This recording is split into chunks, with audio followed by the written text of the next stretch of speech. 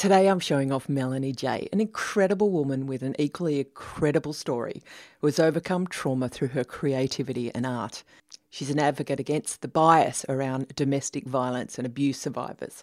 She's the founder of the Paperboat Project and a Sydney-based artist, collaborator, author and photographer.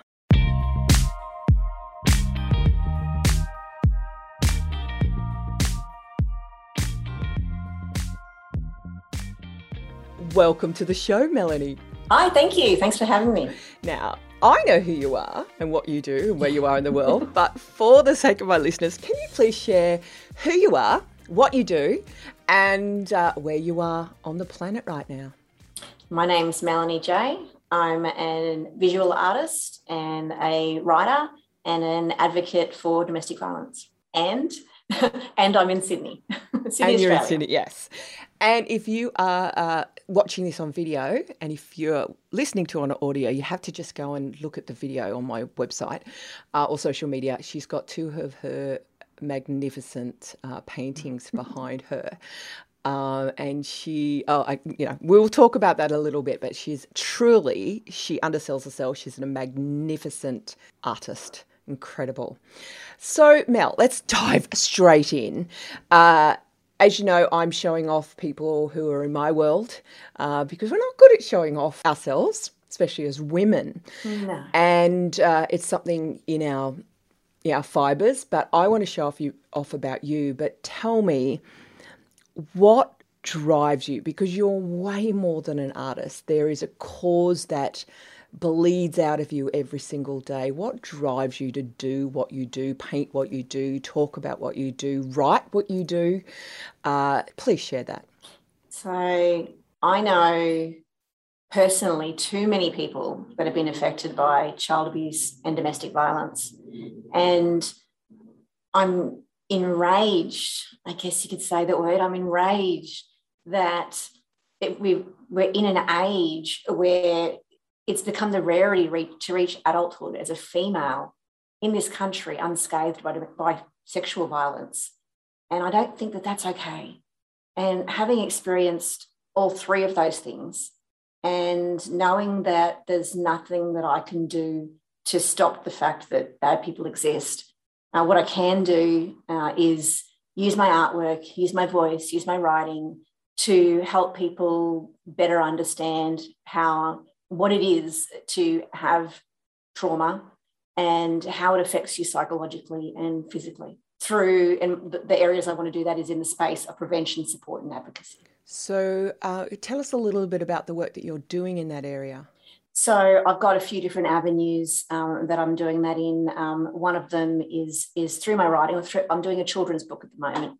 So I've got a children's book that I'm now in the illustration stage for. And what that's aimed at is to develop nonverbal forms of communication where the carer and the child can develop amongst themselves a system that the child can alert them if they need help, if they're in harm. And the reason being is I'm doing it for what I call the silent ones because that's what I see I was. And my drive for that is because a part of me maybe believes that perhaps, I don't know for a fact, but perhaps if there was a book like this when I was young, then maybe I wouldn't have had to kind of go through life holding on to the secrets that other people forced upon me. Maybe it would have been different.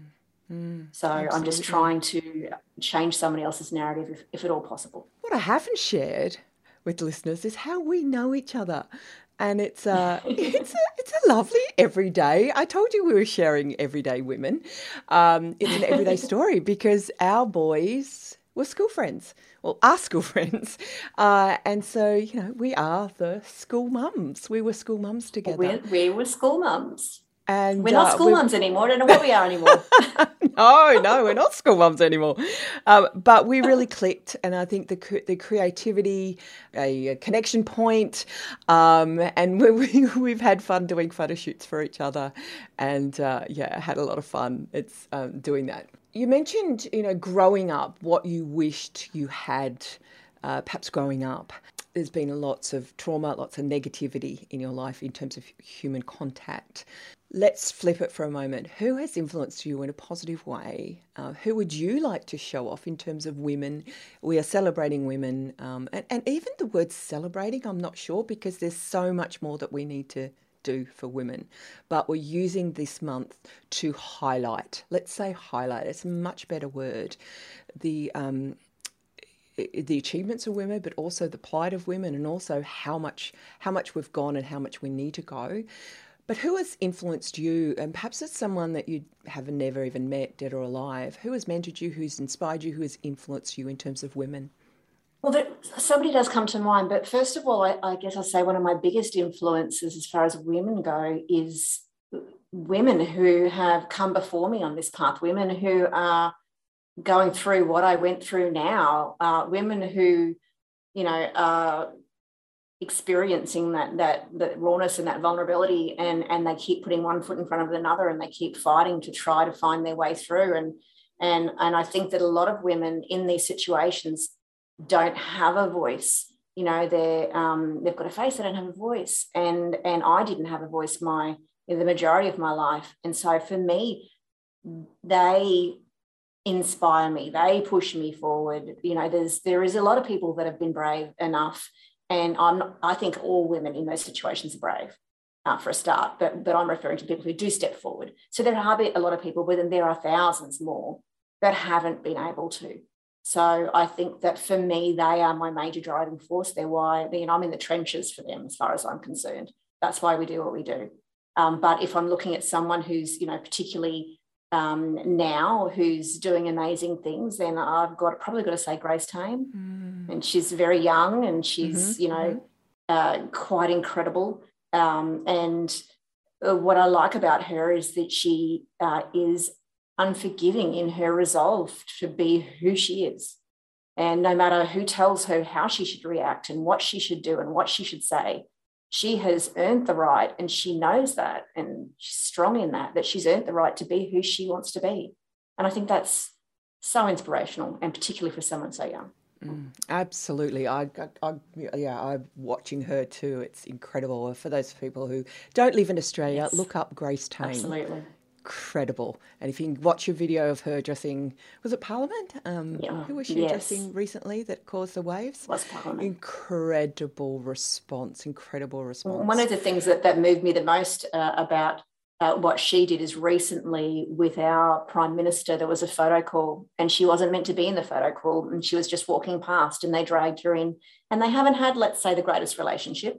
And there's photos taken that went all over Australia, maybe further, that showed her refusing to smile.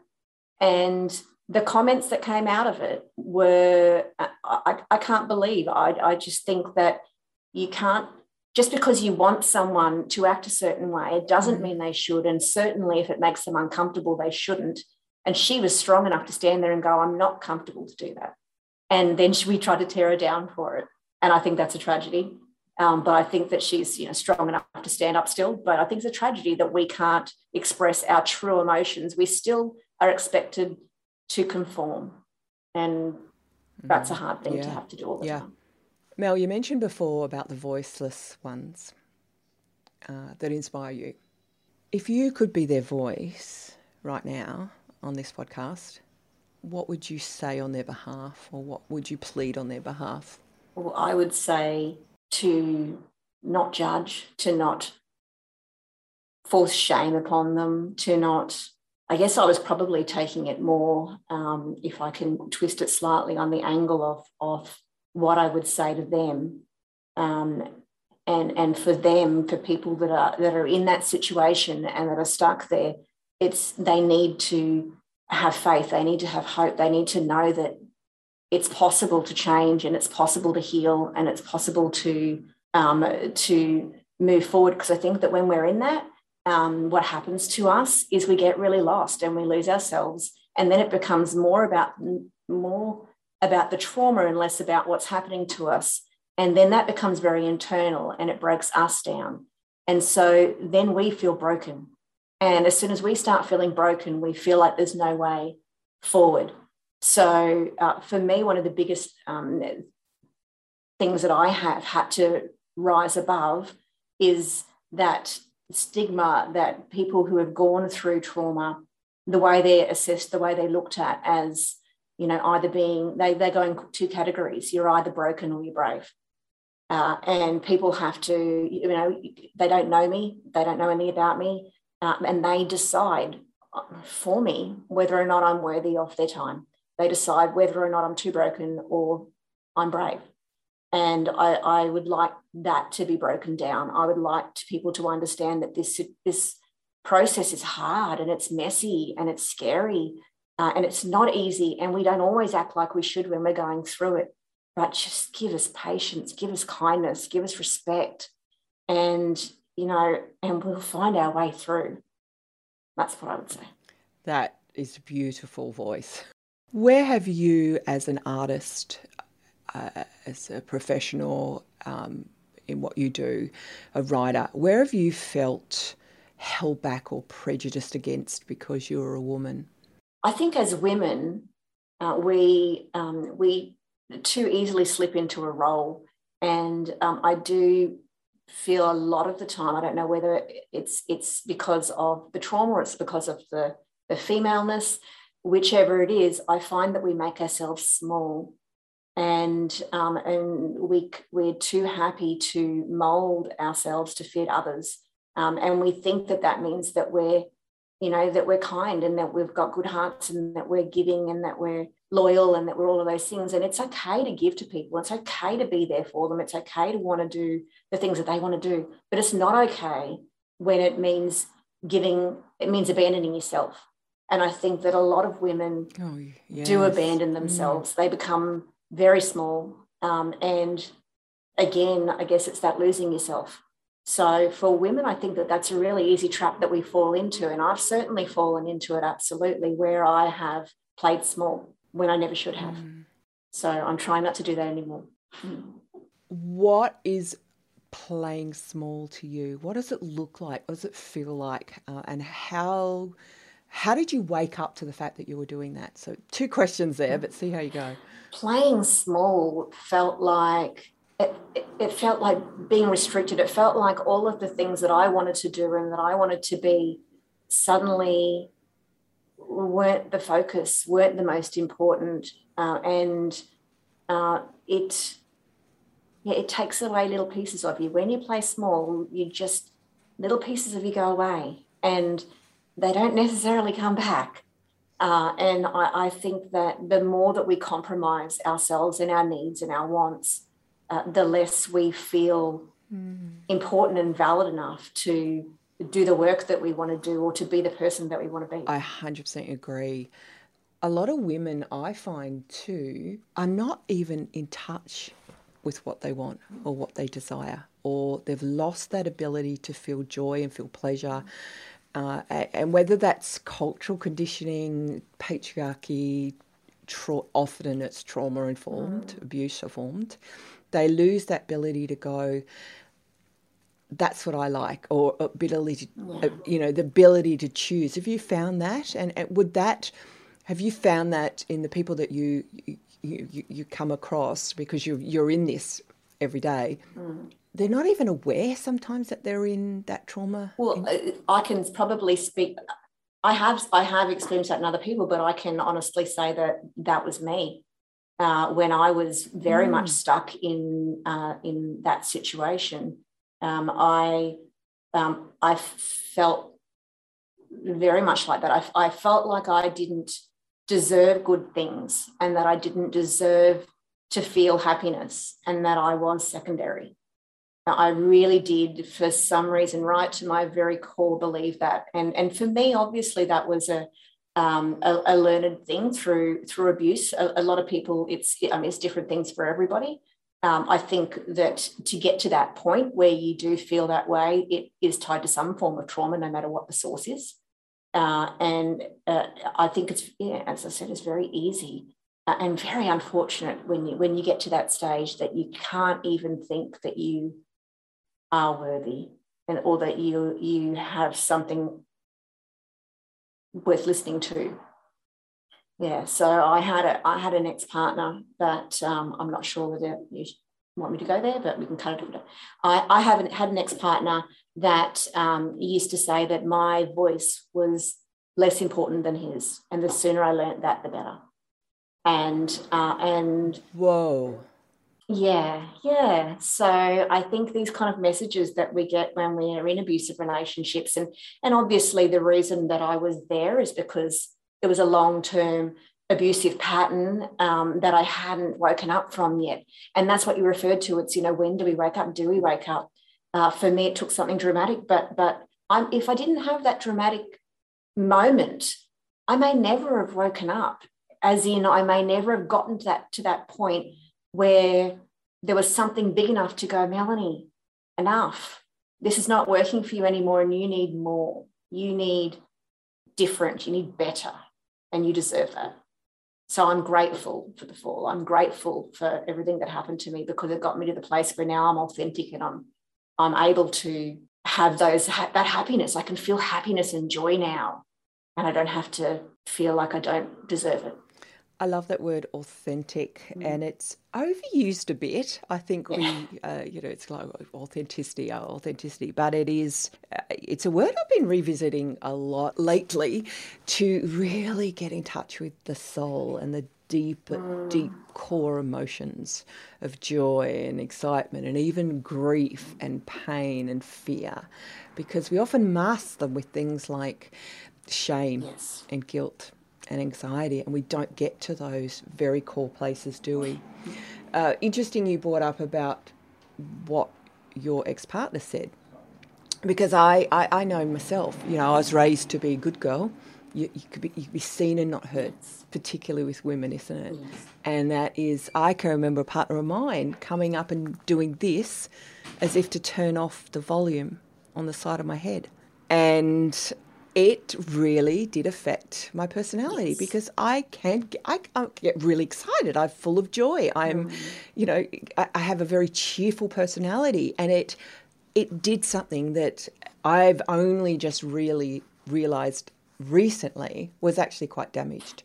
Yeah. I was just going to say, what I think sad about that situation is that we've not all of us, but you and I have been in that situation, and now where we are, we would, we look back and we go, it's hard to believe that we were in that situation, but we were, and it doesn't make us any less. Or we tolerated it. But the point I'm trying to make is that it's so easy for people to think that there's a weakness in you, or that there's something wrong with you, or there's a personality defect, that the reason why you put up with abuse, or the reason why you didn't say no, if it was sexual violence, or the reason, there's always reasons that it's put back onto the victim that went through it. And I think that the more trauma-informed we get as people, as a community, as a country, the better we would be, because we need to stop blaming the victim, and we need to stop looking at women for what we're talking about specifically here, in long-term relationships, who don't know the way out, who do get affected, who are traumatized, because the key word is they are traumatized. They're not there because they're having fun. They're not there because they're choosing it. They're there because they're traumatized and they don't know the way out. And I think that gets lost in the wash, and then people just start questioning the woman. And I'd like that to change. Yeah, absolutely. Can we go back to your art a little bit? I'm looking at them behind your shoulder. I just adore them. Tell us about her that we see in your picture. She's always a she. You often have animals. You often beautiful sort of fantasy scenes and rich colours and deep emotions. But tell us about her. Who is she in the picture, and what's her story? Well, she got developed when I was still silent, when I hadn't spoken out. And I think that it was, I now know, it was a way of me processing what had happened to me and what I had to become in order to survive. And it was a way of doing that without having to say the words. So it gave me a way of just, I don't know where I would be if I couldn't have painted during that time. So when I started, so she started out as being me, but then she's not exactly me, and she's not, I don't refer to her as me, but she hasn't got another name because she is still kind of me, if that makes sense. So so she changes and she morphs, and you know, because we all change and we all morph, and I'm going to allow her to do that. But she continues to tell the stories. But back then it was extremely insular. It was extremely like a very inward journey that I was on. And as I kind of went further in the healing process, I found that it became more outward, and it became more a kind of a connective thing, more about, I wanted to speak for not just me. You know, you look around, and I started looking around. When you're in it, you don't look around because it's just all too big. But, you know, you realize you're not alone. You realize so many people are there too, and so many people are struggling with that. So for me, it feels really healthy, and really it gives me purpose now, it feels like I'm being my genuine self, to be able to paint, and I don't have to be afraid of what the gift this has given me is. I don't have to hide my emotions. I don't have to pretend I don't feel stuff.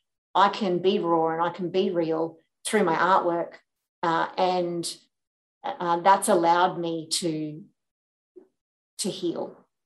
And hopefully then that can help other people kind of see themselves in the words I write, or in the paintings particularly, and then help them along their process. But I try to do the painting in a way that, you know, they're fun, as you said. A lot of them are fun, a lot of them are quirky. Oh, yeah. And I want that. They put a smile on your face. Yeah, I want that. I don't want it all to be heavy. It's not about that. It's about kind of, we've all got that myriad, no matter what we've gone through, we've got just a myriad of emotions in us. And I think the better for us is to embrace them all, the darkness and the light, and be okay with that. So that's what I kind of try to do with the artworks. I pick an emotion, or I pick something I'm trying to talk about, and I just dive in. If you could give a message to the next generation of women, next generation of girls growing up, they're looking and seeing opportunities open up like never before, but the need for women in leadership and need to empower women to stand up and lead people, lead their own lives, what would you say to that next generation? I think I'd start with, be strong enough to have uncomfortable conversations. I think that, you know, in business, in personal, if you can have uncomfortable conversations, you can defend yourself then, or you can sell yourself then, or you can, you know, just be part of the conversation. You know, it's to me, that's one of the key things that I've passed on to my daughter, very much. And as a result, she tells me things that maybe I don't necessarily always want to hear, but there's that honesty there. And uncomfortable conversations save people, in my opinion. They save people, but when you're trying to also then be who you're meant to be as you're growing up, if you're too afraid, like I was, not to say how you really feel, for whether it's to be, you think you're not going to be loved, or whatever the reasoning might be, then you're going to hold yourself back. So the way I want my daughter to grow up, and all my friends' daughters, hopefully, is that they don't hold that part back from themselves, that they're willing to be vulnerable and say what's needed to be said instead of just thinking it. And I do believe that if they start doing that, then they'll start getting more of what they want. Mel, thanks so much for your time and your heart, and your creativity and your friendship in my life. I'm so glad to have this opportunity to show you off. Is there anything you would like to say to the listeners and the audience in closing about International Women's Day, about women, about trauma, anything? You have the mic. I'm giving you the voice. I want to pass on to all my beautiful goddesses out there. I guess I just want to say, if you're in that place where you feel alone, just know that there's so many people that have gone before you, that have been through what you're going through, and what I hope by that is that you can have hope. I want you to know that there is always hope. You can always repair, you can always change. and you're never alone. And I want to give my love. Thank you so much. I hope you've enjoyed this beautiful chat with Melanie J, and I will see you tomorrow.